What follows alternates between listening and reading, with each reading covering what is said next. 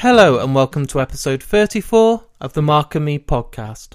As always, I'm your host Mark, and joining me on today's episode is Jeff Buckley's manager himself, Dave Lawry. I'm so honoured to actually announce this and have him on the show. It still doesn't seem real at this moment in time, because if anyone knows me or knows my love of music will know that Jeff Buckley is my favourite artist of all time. I believe he's one of the best vocalists, the best songwriters, the best guitarists, and all-round frontman I've ever seen. I really think that a week will never go by that I don't listen to his music. So to know that I've had the closest person to Jeff come on this podcast is a dream come true. Now, Dave Lawry has never spoken about his time with Jeff. He's never talked about his experience with him, his stories, until now. Now, in 1997, we lost Jeff Buckley, and it still is raw now, 20 years later, and obviously a lot more raw for Dave. So to know that he's taken time out to come on this podcast means the world to me. We have a lot of fun on Mark and Me, and it's a lot of fun interviews and very positive. And even though the subject here is quite down and quite sorrow, I believe that this podcast is a celebration of Jeff's life. But I do warn you, if you are a fan of Jeff Buckley, it gets emotional, and sometimes it's going to be hard to listen to. But I hope you all enjoy it, and I hope you get something from this episode. Right, so I just want to touch base a little bit on the last episode. So I was joined by Jamie Lemon. This has been one of my most successful episodes, and I keep saying this week after week, but that can't be a bad thing. I was lucky enough to go and sit with Jamie in his own home and record an interview, and the feedback has been phenomenal. I've been able to forward it all on to Jamie himself, and he's been loving all the feedback on Twitter, Facebook, Instagram, email, so please keep it coming, and it really did mean the world for all of you to listen and take the time to give the feedback. But let's get back onto today's episode. This interview is raw. I didn't want to edit much out of this interview. I didn't want to polish it because it's all about the conversation between me and Dave. So, let's get to this interview now. I don't want to delay it anymore. Here's my interview with me and Jeff Buckley's manager, Dave Lawry. Okay, so Dave, thanks for joining me today. My first question is about your actual career. So what was it that made you want to get into the management of bands and having that kind of lifestyle? Well, the bands I was a musician first and foremost, and all the bands I was in, I was doing all the management duties. And then it was probably about 24. I didn't go to college right away, and I was in a band that was taking off up and down the East Coast in America. And it got to a point I had to make a decision, either be the player or be the manager, because both were so encompassing. So I decided to move to New York University and study music business because I was enjoying the management end of it more. And I got Scott Travis, who's still with Judas Priest, to replace me. That's not too bad shoes that you've been filled for you. It's quite a nice name to hear. Well, he's a great drummer. We were both living in Virginia Beach at the time. So then when you did decide to become a manager and kind of, put down your musical instruments and just take that lifestyle, how did you adjust? Were you enjoying it, or were you kind of finding your feet? Well, the first artist I managed was Pete Seeger, who was a legendary folk artist. His nephew, Nick. We had a couple country singles on the charts, independent charts here in America. And then I started tour managing bands. As a manager, I learned really early on that you really manage the areas around the artist. I worked sales, retail in college to pay the rent. I was a tour manager. I was already a musician. Then one of my internships was being a publicist for Prince on his Purple Rain tour, among others. And so it all just kind of come together when I was managing the Allman Brothers in '89, or tour managing the Allman Brothers, bringing them back after 10 years with Danny Goldberg. And after '89, Greg's contract was up with his former manager, and he asked me to manage him, and that's how it all began. So now you've obviously just got your book coming out on the life of Jeff Buckley and your friendship and your love for each other. Now, can you remember the very first time that you met him? I believe, was it 1994 after he'd done his first tour? No, it was actually October '93. I had just finished the New Music Seminar, which at the time was the largest music conference in the world, 10,000 delegates.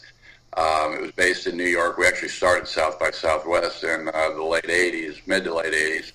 I was just fried because I booked 35 venues a night over a course of a week, 4 or 5 bands in each.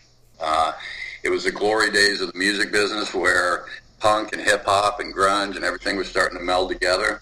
So I had gotten done with the festival in July. I was still fried. It was a Sunday, and he was 45 minutes late. Not a good start. No, I have a pet peeve about lateness, which probably isn't good being a manager, but maybe it is good. But essentially, I threw my bio down at him and said, here's who I worked with. I got a pet peeve of lateness. And I walked out the door. He followed me out and said, you're the first guy that hasn't kissed my you-know-what. And I told him I hadn't seen him play or sing or heard a tape or anything. He didn't even have a demo tape at the time, but he was signed. Live at Sinead was just coming out. He was still recording Grace. And I said, if I were you, I'd be worried that the industry there's so much hype on him that I told him, I said, there's so much hype on you that I'd be concerned that the industry is going to chew you up and spit you out. And he said, can you come in? I'd like to talk about that. I could see his concerns in his eyes. And so I went back in and we started talking about all kinds of music. I mean, he loved metal bands. He loved Pakistani singers. He liked, Nina Simone. It was all over the place. And I went, wow, I got to listen to this guy's music, I guess, because I didn't know much about Tim Buckley, his dad, but I thought he was some kind of folk artist playing these, clubs in the village with a guitar. So how did he kind of win you over? Because that's not the best start at all. And obviously being late and having that kind of attitude on your very first meeting, you must have been a bit like, I'm not too sure about this guy. Well, a lot of it had to do with, he had a manager already who was an attorney. And Columbia had said, he had no experience. So I probably was mad at him. I mean, probably overly mad at him as a result of that, because I didn't want to do all the work and get half the money. I knew he was a star, though, when he walked in. I had somebody years ago, not too long ago, I taught at a college here near New York, a grad program for music business, and one of the students asked me, what determines when you sign an act? And I'd never been asked that before, and I said, I thought about the acts that I signed. I said, it has to do with how they walk in. It's the it factor. It's like the windows open up and the wind comes blowing in, and, I assume they can play their instrument and sing, but it's all about that it factor. And do you believe that literally the first time you even met him, even though he was late, he had it instantly? He was just a star in the making? I knew when he walked in the door, yeah. That's amazing. Without even hearing a note. So you just discussed his music taste and all the different genres he liked. At what point was it, and what was the first song you heard of his to actually determine, okay, this is Jeff Buckley's music? Well, I didn't hear him, I didn't hear him sing.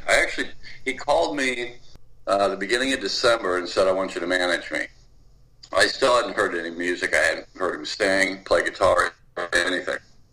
I knew there was a huge buzz on him, and I heard from too many people that I trusted their instincts and said this guy was a star.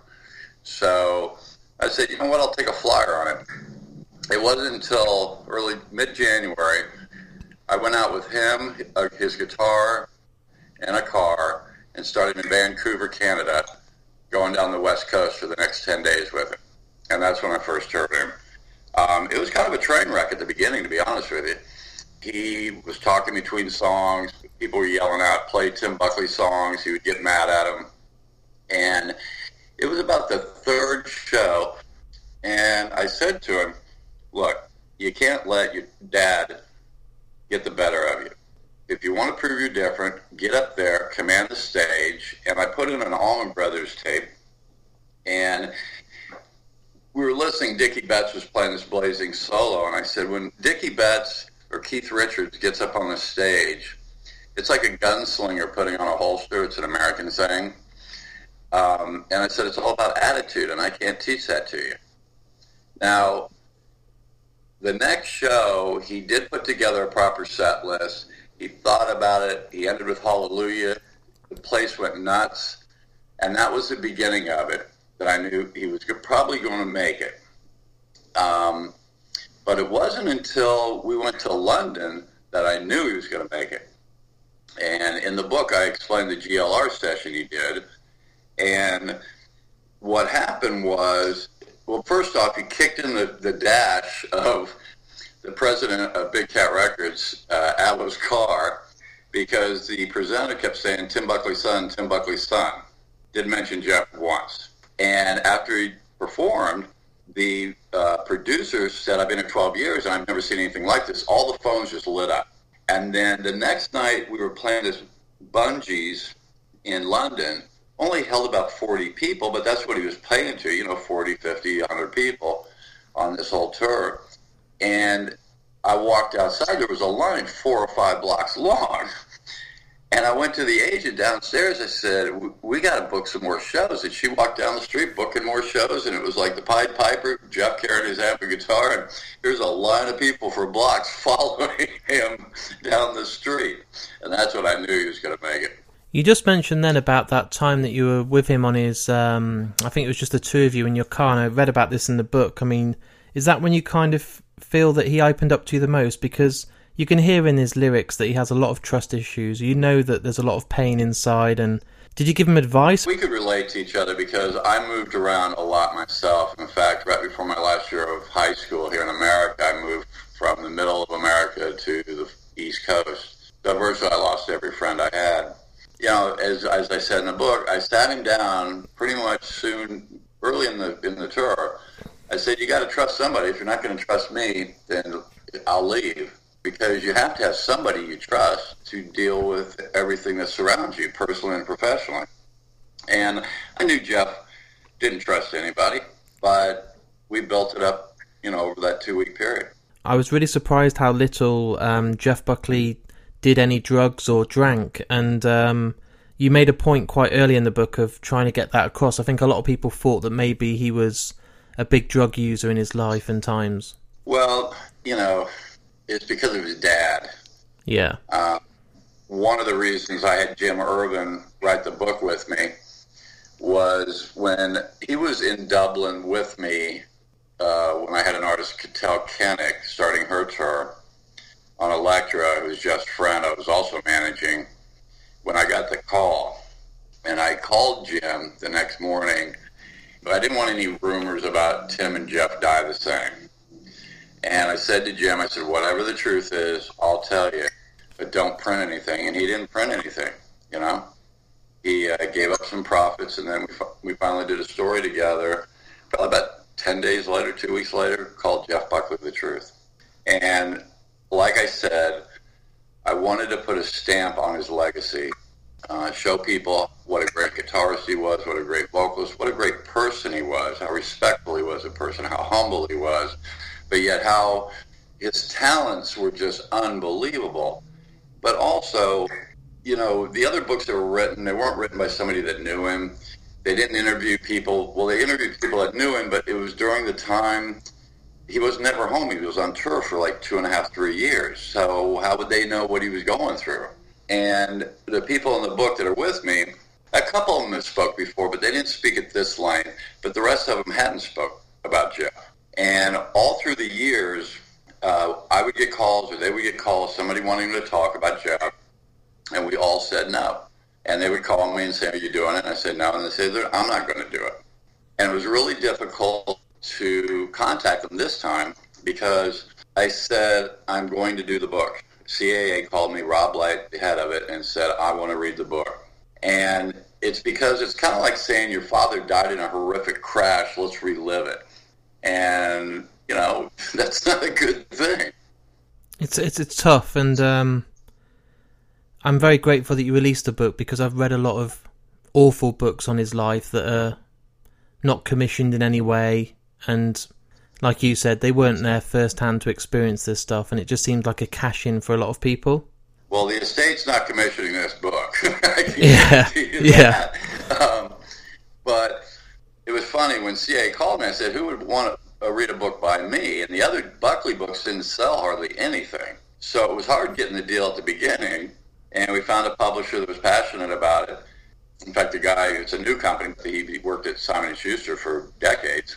He said, be honest. He said, if you're honest in the book, people will buy it. Because a lot of artists are not honest about, they do puff pieces on their life, except for Keith Richards, which is a phenomenal book. Yeah. But, so I tried to be honest in there, warts and all. I also wanted to show, it seems like I've gotten across the peek behind the curtain between the artist-manager relationship and what goes on, the good, the bad, the ugly. And also, that was a very unique time in music. Jeff came out with an album when grunge was what was happening. We took it to college radio, and they were like, what is this, with Live at Chennai? But I explained to him at the time that if you are original and you get through, you'll last forever. I want to kind of highlight some of the really positive bits of the book that really kind of made me chuckle and smile a lot. So for the listeners out there that haven't read the book, there's a story about when he was in Amsterdam and he made himself literally sick. And that pot story is absolutely fantastic. And I think people need to remember Jeff, not for the guy that walked to the waters. I think to hear how he was, and I hope you can share a bit more light on this, how he was in Amsterdam, because he wasn't a big drug user, but the hash story just, tell me more, because you were there with him. Well, it's kind of like when you live in New York or London, you don't really sightsee that much, but if a friend comes in, you take them all around the city and do things you've never done before. Yeah. That's kind of how it was. Jeff had never been to Amsterdam, and for somebody in America, and the prudish behavior of Americans, to see a red light district like that, or walk into, the coffee shop and be able to smoke hash freely, and it's a beautiful city also. So, yeah, we were tickling the underbelly a little bit, and I thought he was very sick, like, deadly sick. And, the doctor gave me a royal chewing out. It was like, we were only 11 days into the European tour. But, he said, you're beating your artist to death. And Jeff just kept apologizing. I think that was another step in the trust factor, that trip. I could have very easily, gone off on him. But he told me something very, it's not something you would just blurt out to anybody of what was going on. And he came to me and apologized and said, this is what I did. That's like one of the many steps of building his trust. So I believe that he ate a lot of hash, made himself very, very sick. And even when you got back, did he keep some hash in his shoe? Well, what happened was, so I let him rest for a couple of days. We had to cancel the last tour date, which was Paris, which ironically turns out to be one of his biggest markets, right, down the road. And we arrived at JFK Airport in New York, and he pulled off his shoe, and there it fell onto the, I was like, oh my God. I mean, the one thing you don't do is come from Amsterdam and have anything on you with customs. I mean, it's like a raging, check this guy or girl out because they're probably carrying drugs. You were kind of like a father figure to him, and obviously once you'd earned the trust of each other, you were always looking out for him. And because he's so handsome and he's such a star, he must have been a liability because he was a ladies' man. I mean, I read a bit about you mention his time with, was it Rough Trade Records when he was kissing one of the managers? Yeah. Mm-hmm. What was it like? Because everywhere he went, he must have had women throwing himself at him. You must have just been like, how do I control this? Because he loved it. You could see him smiling away on the footage and having the time of his life. Well, I try not to get involved in my artist's personal life because, be it, parents or girlfriends or wives or whatever, because you really can't win. My wife was his promotion manager. Yeah. And based in London. And I think she said it best. And so did Leah Reed in the book. Leah said that, he could be with you 10 seconds and you would feel like his best friend. And the problem is he got more famous, more people wanted more time out of him, and he just couldn't give it. And then my wife said, it didn't matter if it was a label person, a press person, a fan, whatever the case may be, they'd just be besotted with him. And they would just, it was crazy watching the women in the front row. I mean, with the Rough Trade incident, that happened after like the third or fourth show together. And I was so angry with him. And then what happens? I turn around and, get my wife pregnant, who's working at Sony. Yeah. It's the It's the equivalent. He says it in the book. You see, haven't you ever done that before? And I was like, yeah, I have. But, you got to be careful because I didn't have the drop dead gorgeous looks or the, breaking the hearts. But, that's part of the honesty that I wanted to bring out in the book, both, him and I and our flaws. And, I think that's what really is a big sell. I just finished like 15 radio interviews the other day for Clear Channel, iHeartRadio, across America. And the common theme with all the DJs was your book is very honest, and I feel like I'm right there with you. Like I feel like I'm hanging out with Dave. And you can't get a better compliment than that. Yeah, I mean, that's the ultimate, isn't it? It's the biggest pat on the back you can get. Well, that's due to Jim Irvin. I mean, when I was writing the book, I'd, write a bit, and he would send me back 30 pages, single space. What color was your shirt? What kind of car were you driving? Just what was the wallpaper like in the hotel? I was like, when he first started doing it, I was like, really? But that's where you get all the flavor. And everybody, the other common thread is the visuals. They can visually see what's going on. And I gave the meat, he gave the decoration to make it sing. And it worked perfectly. It was a beautiful combo. Thank you. I think so, too. I mean, not just because I wrote it, but Jim was just brilliant.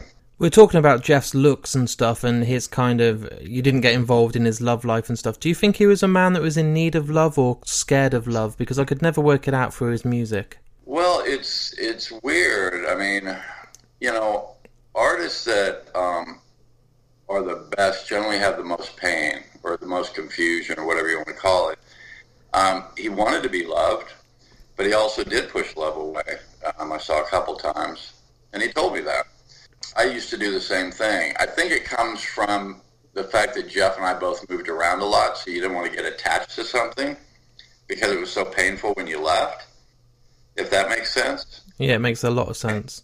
Yeah, well, that's where we bonded originally, about the second city, I think it was. We were flying to Seattle, and we started talking, and we both had mothers who were, played music, and we both moved around a lot and have a lot of childhood friends, and I think that comes out in the pain in his music. I think that it was something he did wrestle with.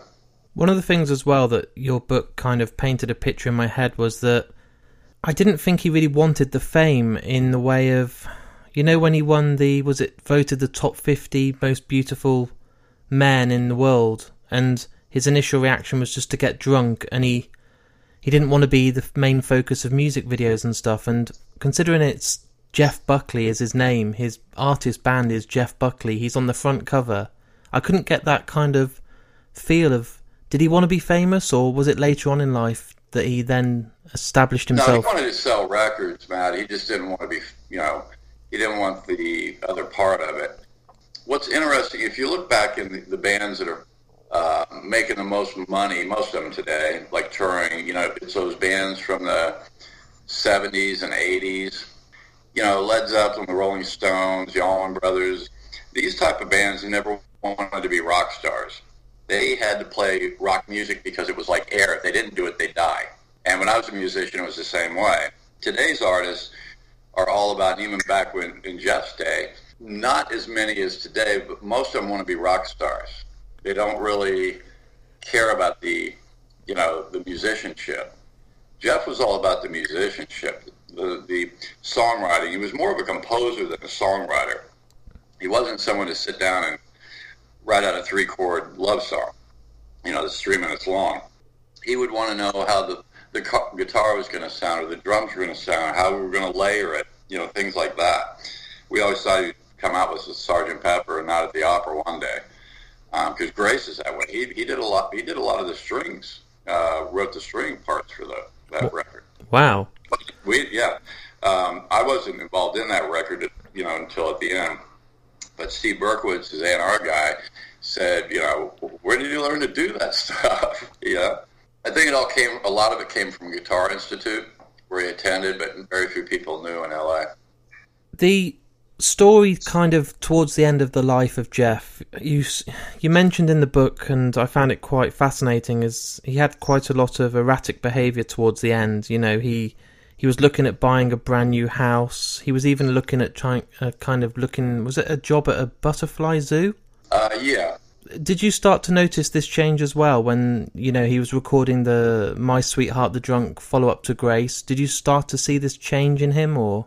Well, I think if you read what Chris Dowd, his best friend, says in the book, he was the lead singer of Fishbone. He said, he talks about when you're creating, you're like, does it make you kill yourself? No. But does it make you crazy? Absolutely.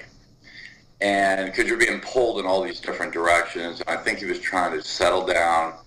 And, looking back at it now, wanting to settle down and create a life outside of this whirlwind, life he was in.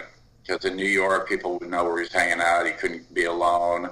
He was always about being credible. The artists that in the Village wouldn't let him into their, little cult because he was signed to a major label. He said that bothered him. And I used to tell him, I say, look, they're working at Kmart or they're working at, the local drugstore. I said, pop means popular. Bob Dylan's popular. Bruce Springsteen's popular. There's nothing wrong with being popular. And I think he finally, the last thing he said to me, one of the last things, he came and saw me 2 weeks before he died, and last night he was in New York. He said he was finally ready to be popular. And that's what makes it even more sad, because what he would have done to those demos of My Sweetheart the Drunk. It would have been... I always think, it's one of those things where I always think to myself, what would Kurt Cobain be doing now? What would Jeff Buckley be doing now? And if he was ready for it and wanted the pop, it's like the songs, Everyone Wants You Here. You just think they would have been absolutely massive. I think so. And I think with Andy Wallace at the helm again, it wouldn't have been Grace 2, it would have been different. But it would have been phenomenal because of what they did with Grace. I could see him doing a big band thing down the line. He told me he wanted to do a Pakistani record. He wanted to do an unplugged record with strings. He was all over the place. There's no telling what he might have done. In fact, the reason for, we call the Judy Garland jacket on the front of Grace, was to do two things. One was to show him as an entertainer, so it didn't lock him in musically. You don't know who it is. It could be Harry Connick. It could be, whoever on that, by looking at the cover. And the other reason was it took him as far away from his father as possible. I've never really looked at it like that. I knew, obviously, with all the sequins and stuff, it doesn't sound like the guys on the record, but yeah, I suppose getting that divide between him and his father, that legacy that was there, that's probably the best way to go about it.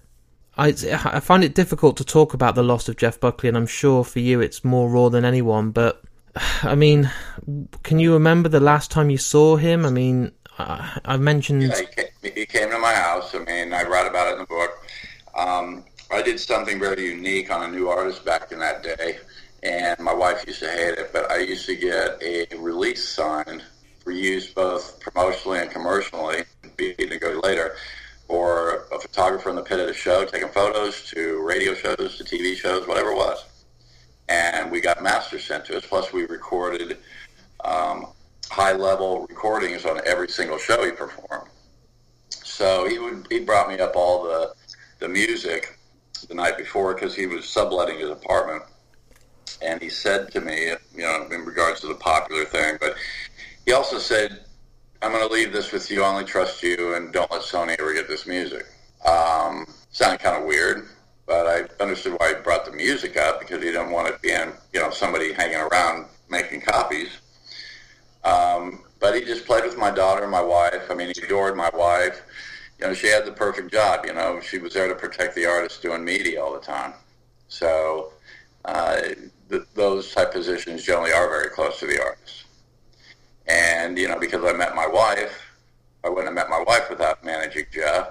I wouldn't have had my two daughters without managing Jeff. So I look at my daughters and my wife every day and think of Jeff. So if you think it's hard talking about his death, how would you like to be thinking about it every day? In both a positive and a negative way. Do you remember what it was like when you found out he went missing? Did you get a phone call? Was it a case of the moment you were told he was missing, you thought the worst, or did you have some hope that maybe he was going to be found? Well, I got called around 6 in the morning in Ireland. I was in Dublin.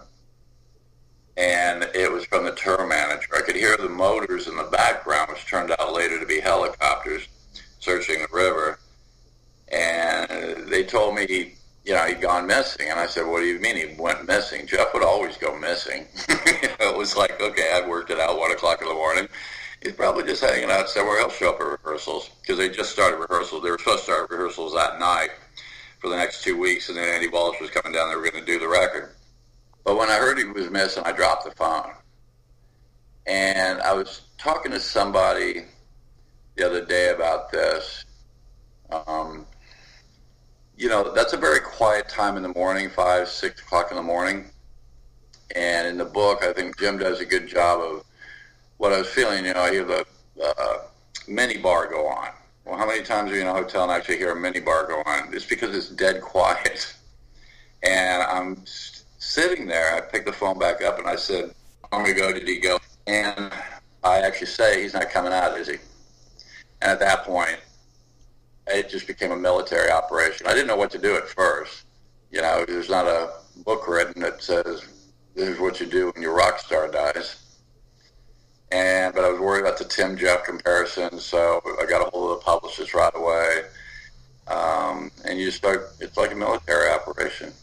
You're really going on instinct at that time. And I had some good help from Danny Goldberg and Janet Billing. Danny and I co-managed the Allman Brothers together, and him and Janet were managing Kurt Cobain when he shot himself. So Danny called me up, and he said, "You're part of a club you don't want to belong to."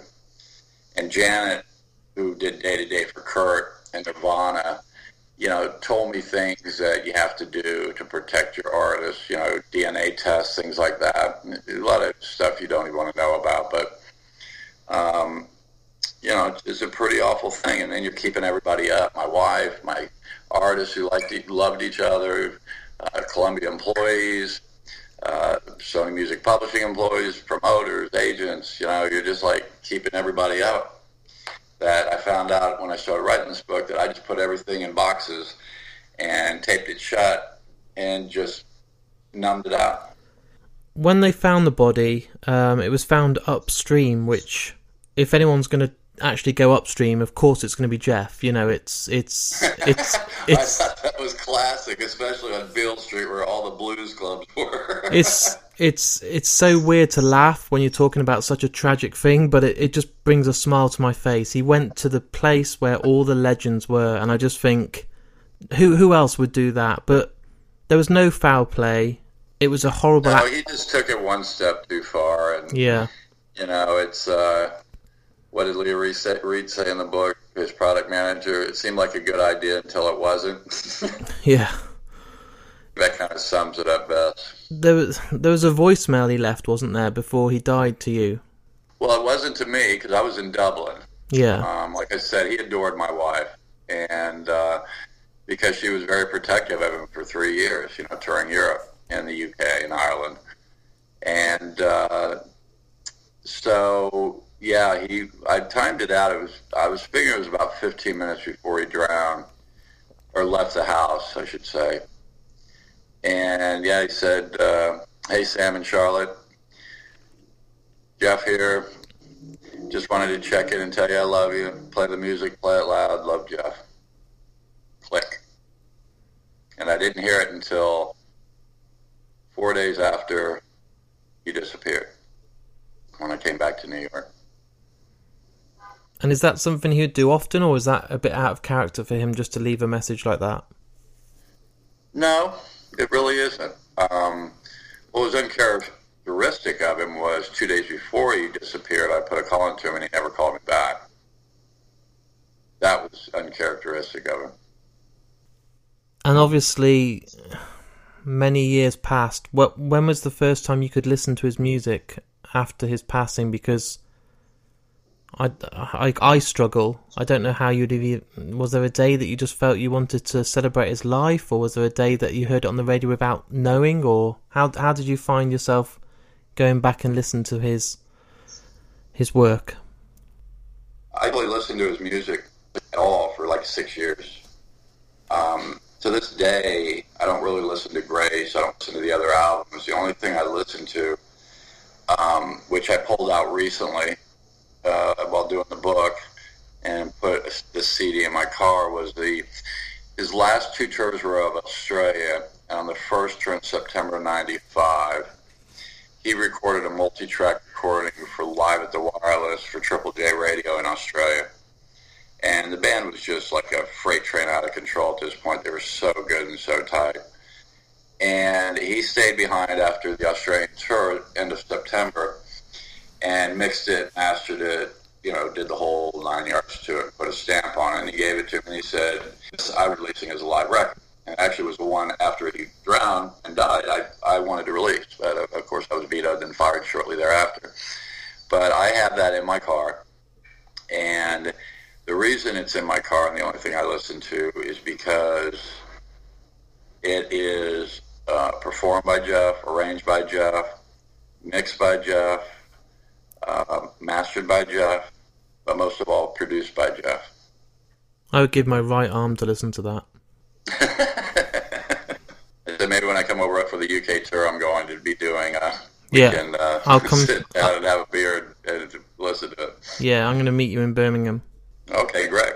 The venue you're playing in Birmingham is beautiful. Yeah, I saw it online, and they're very intimate. And really what I want to do is I do have a kind of a format of what I'm doing. It's about an hour and a half, but what I really want to do is make each one different and make it for the people that are there. I want them to ask me what they want and get what they want out of these Q&As. Yeah. It's a last chance for, I'm not going to talk after this anymore. I mean, once this is all over, boom, the stamp on the legacy's done. I'm going to be leaving Sydney in October after it's all said and done. And I'm going to look up, and I hope Jeff Buckley says, I'm proud that you were my manager. That's all you can ask for. That's what I'm hoping. There's a saying about a red cardinal. I don't know if you know what type of bird it is. But when a red cardinal comes and lands near you, it's supposedly a sign that someone who died is coming back to say hello. And while I was writing the book, a lot of it was written on my back porch in Upper New Jersey. And my wife and I would have coffee in the morning, and this red cardinal would come in the backyard, and we used to laugh and say, hey, Jeff, So I just recently moved after 20 years, downsized the house. I'm now in an apartment, no longer a 6-bedroom house. And I was outside last week, and here comes this red cardinal. No way. And lands next to me. And I just said, what do you want, Jeff? But I've had to keep my humor up because I did a national radio show a couple weeks ago, and like I said, I did these 10-minute, every 10 minute did these radio interviews all morning, early afternoon, Tuesday. And when I did World Cafe, which is on the website, JeffBuckleyTheBook.com, right at the front page at the top, it's called World Cafe.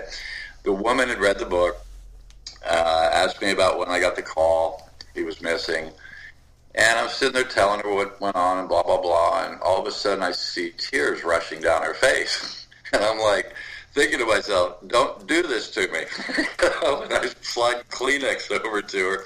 And if you listen to it, you'll hear like a 5-6 second, of dead air while she composes herself.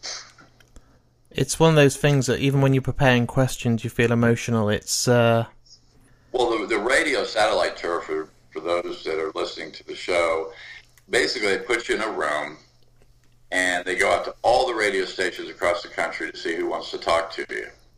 And then they're given 10-minute segments, so they use about 9 minutes of it, and the producer just keeps dialing in, the morning shows. Well, when you get hit with, obviously the death, when you have 8 minutes, they're going to go right for the death, right? So when you've done this 8-9 times, I started choking up. And after the 8th or 9th time, I forget how many it was, I knew the rest of the interviews were going to be taped. These were all live. And a couple of them were going to be 20 minutes long in national shows. I said I had to go outside and get some air. I just, it's just, I felt like I was getting beat up. Yeah. That you. And I don't blame the DJs. It's just, it's tough. It's going to be really hard when I start doing these morning TVs in the next week or two. Yeah. Why is it now that you decided to finally speak about it? What was it that triggered it? Well, somebody approached me to do a movie about 2 years ago, and it turned out to not be real. But I started with another writer. I said, well, if we're going to have a screenplay, I might as well write the book at the same time, right? And so the first writer just didn't work out. He basically corrected my grammar. I then had a publisher in England that was interested in releasing it, and they got me with Barney Hopkins, who's a famous bio writer. And Barney had done 5 books like in 5 years and promotion tours, and he was really burnt. He said yes when we met in New York, and then Prince died. He has a online music paper, and then he's the one that called me up and said, how about our mutual good friend Jim Irvin? And that's when I called Jim. But it was really CAA. I called him up, Rob Light, and I said, I'm thinking about writing this book. He said, I want to read that book.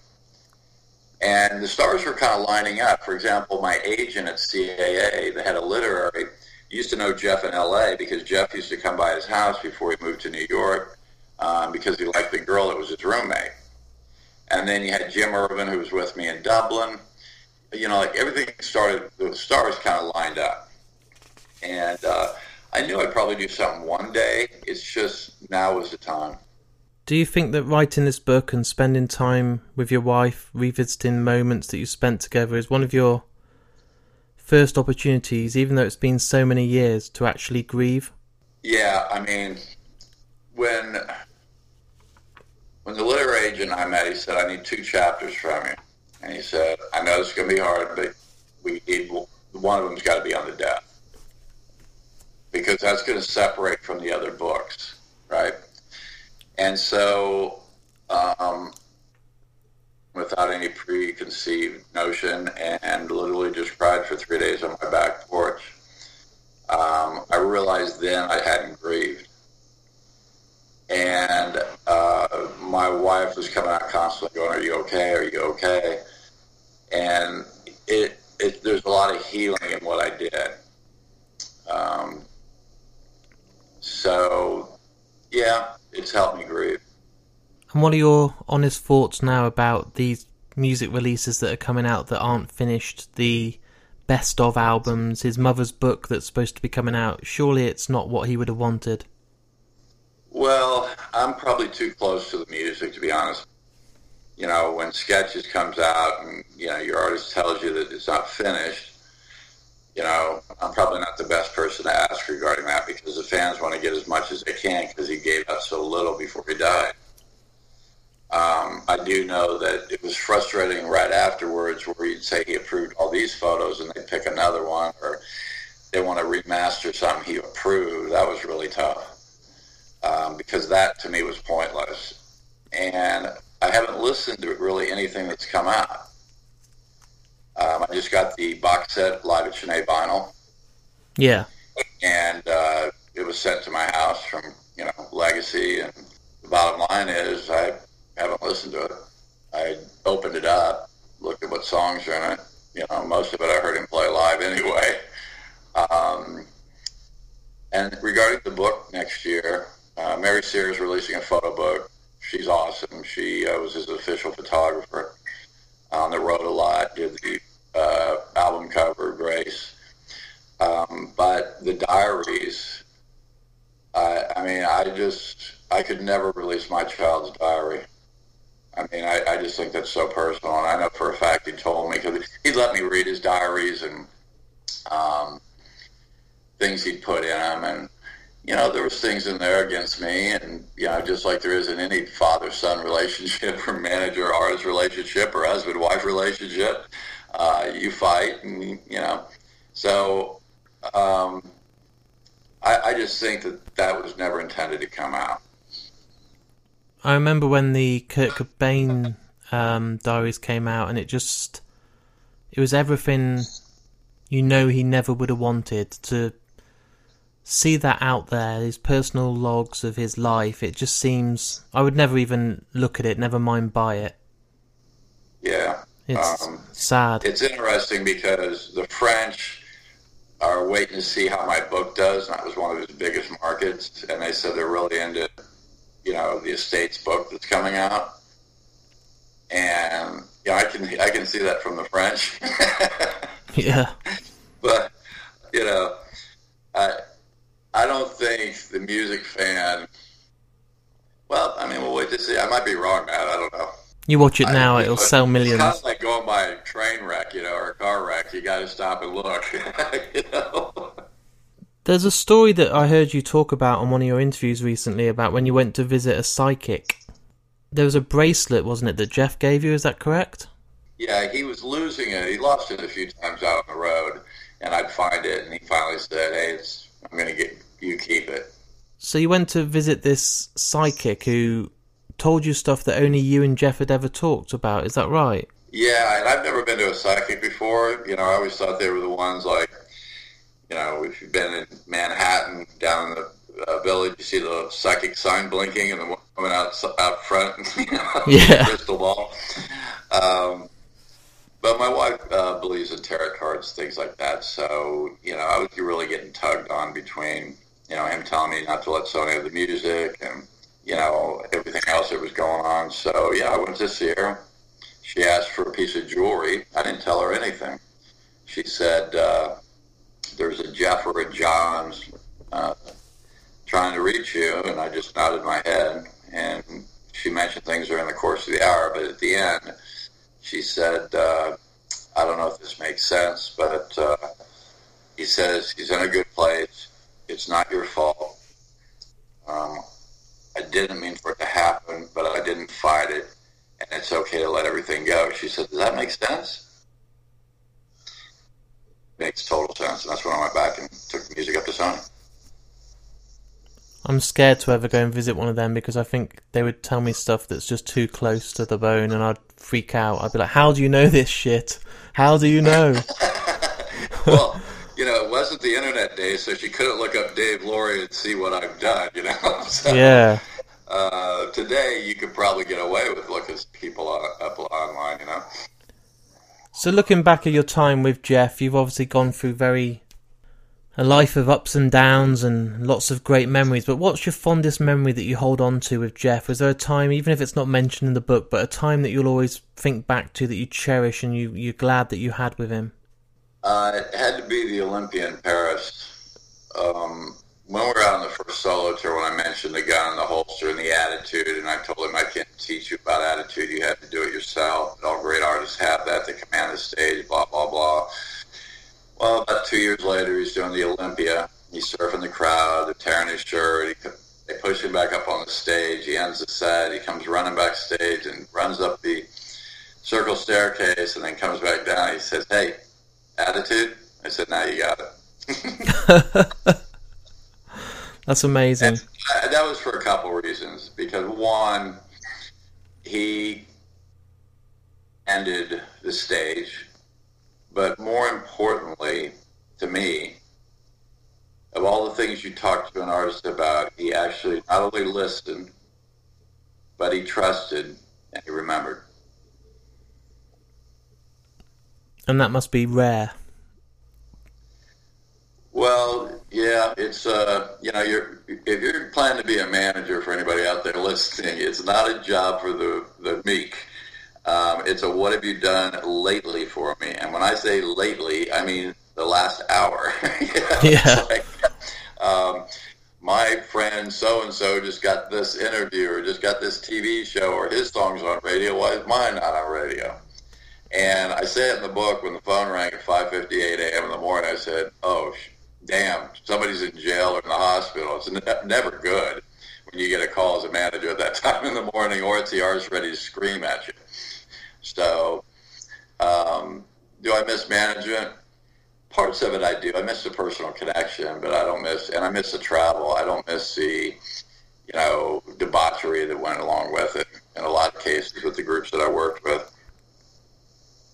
And also, after you bring the Allman Brothers back, they're an incredible live band after 10 years, and you break an artist like Jeff Buckley. I mean, I can never, every artist that I worked with after that, it just wasn't the same. It's like, you know,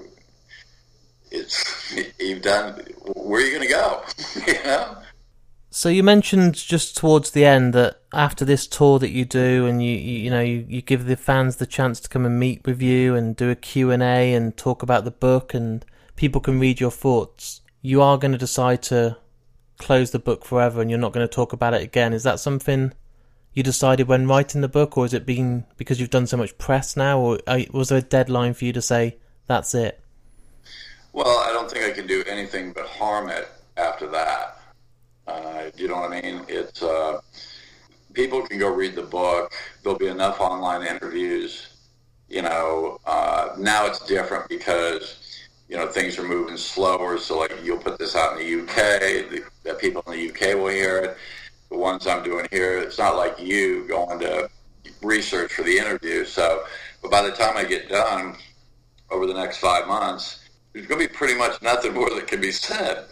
My final question for you today is, if Jeff was still with us now, where do you see his life? What did you see him doing? Did you think that he would finally settle down with Joan? Do you think that Rebecca, you'd never have got over Rebecca? Do you think he would have been a father? Do you think he would have carried on with music? Or how did you see it going for him? Well, I'm not going to talk about who he saw and who he didn't see, because I really didn't get into those relationships. I know I was around for Joan, and he was around Joan. He was very happy, and she was very good for him. I could see him having kids. I could see him coming to grips with his fame. I also, even just off of Grace, he was off tour support. He was making money on the road with full production crew. So he had a career for the rest of his life live. And I believe he would have been doing so many different varieties of music. He told me he wanted to do the Pakistani record, the MTV Unplugged, like I said, with horns and strings and, you know, scary music, he called it, and heavy metal he loved. I mean, I think he would have released everything. I mean, he did the Meltdown Festival with Elvis Costello, full orchestra, singing songs like Dido's Lament. There's nothing Jeff couldn't have done. And what's sad is that would have been a great thing to have been riding along with.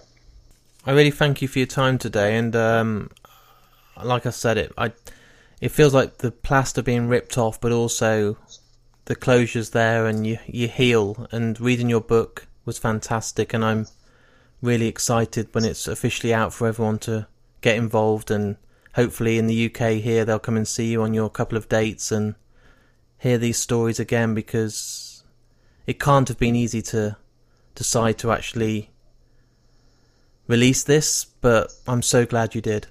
Well, thank you. And like I said, the fans can go to Jeff Buckley, the book, and it's for sale now on pre-order on Amazon UK. And they can click right on the website, and there's all kinds of videos with me talking and press and stuff like that. And there's also the tour dates on there where they can buy tickets for the London, Birmingham, Manchester shows. Amazing. Thank you. I'll see you in September. So there's my interview with Dave and myself. And as I'd warned you at the start of the episode, it was emotional. I remember sitting back only a couple of days ago to edit this episode, and I was there with kind of tears running down my face. It's not an easy episode to edit. The subject is very raw, and it's someone that means a lot to me. So to know that Dave, who was so close to Jeff, who was literally part of his family, to come on here and talk after all these years, I'm just so grateful and kind of lost for words. So thank you, Dave. This book that's out now, From Hallelujah to the Last Goodbye, is the best Jeff Buckley book I've read. I am obsessed with Jeff and his life, and I've read all the books, but a lot of them are these kind of unofficial and people that kind of knew him. But when I was lucky enough to read the advanced copy of this book, I couldn't put it down. Dave has done the best job possible of a dedicated book to his life, to celebrate the life of Jeff and share stuff with you that only he has to tell.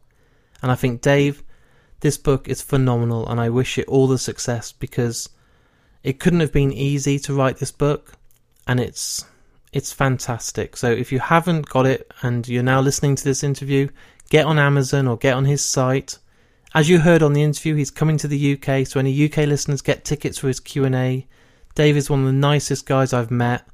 He will spend time answering those questions you've got on Jeff Buckley and his life. But remember, after that, that's it. Dave's not going to talk again, so this is your kind of only chance to meet with him and discuss this subject. As always, everyone, I'm so grateful for you listening to this podcast. The rise on my own Patreon has been great. Since the last episode, more and more people are jumping on and pledging to me, and I'm so grateful. It allows me to do a lot more interviews, go out there, talk to more people, which results in more episodes for all of you. I'm going to be able to invest in some more equipment, so when you heard the Jamie interview recently and it sounded a lot clearer, it's because I'm using microphones and going out to the actual homes or venues to conduct interviews, and that's going to carry on in the near future because of your loyalty and your Patreon money, so thank you very much. If you haven't joined up, it's simple. Just go onto Patreon, look for Mark and Me, and there's a number of rewards on there. There's t-shirts, there's Funkos, there's many prizes, and I'll keep adding more and more as I can to reward you for helping me, because I'm so grateful. As always, I'm not going to reveal my next guest. It is a music related guest, so it shouldn't be too long to wait.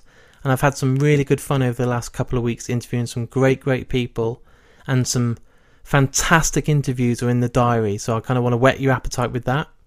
Just before I go, I know I keep banging the drum, but Dave, I'm so grateful for you joining me on the Mark and Me podcast. It was an emotional interview. It left me feeling very cold at times, but also I was happy and I was smiling because it's a celebration of Jeff and his life. And for someone that means so much to us, I think we did it justice. So thank you, everyone. Thank you, Dave. Please keep coming on markandme.com. There's the Twitter, there's the Instagram, there's the Facebook page on there. I read everything that you send me, and I'm so grateful. I hope you've enjoyed the interview. As you can tell, it's not the easiest one. My tone's probably not as upbeat as usual, but I've had a great time, and thank you all. This is our last goodbye. I hate to feel the love between us die, but it's over. Just hear this and then I'll go. You gave me more to live for, more than you'll ever know.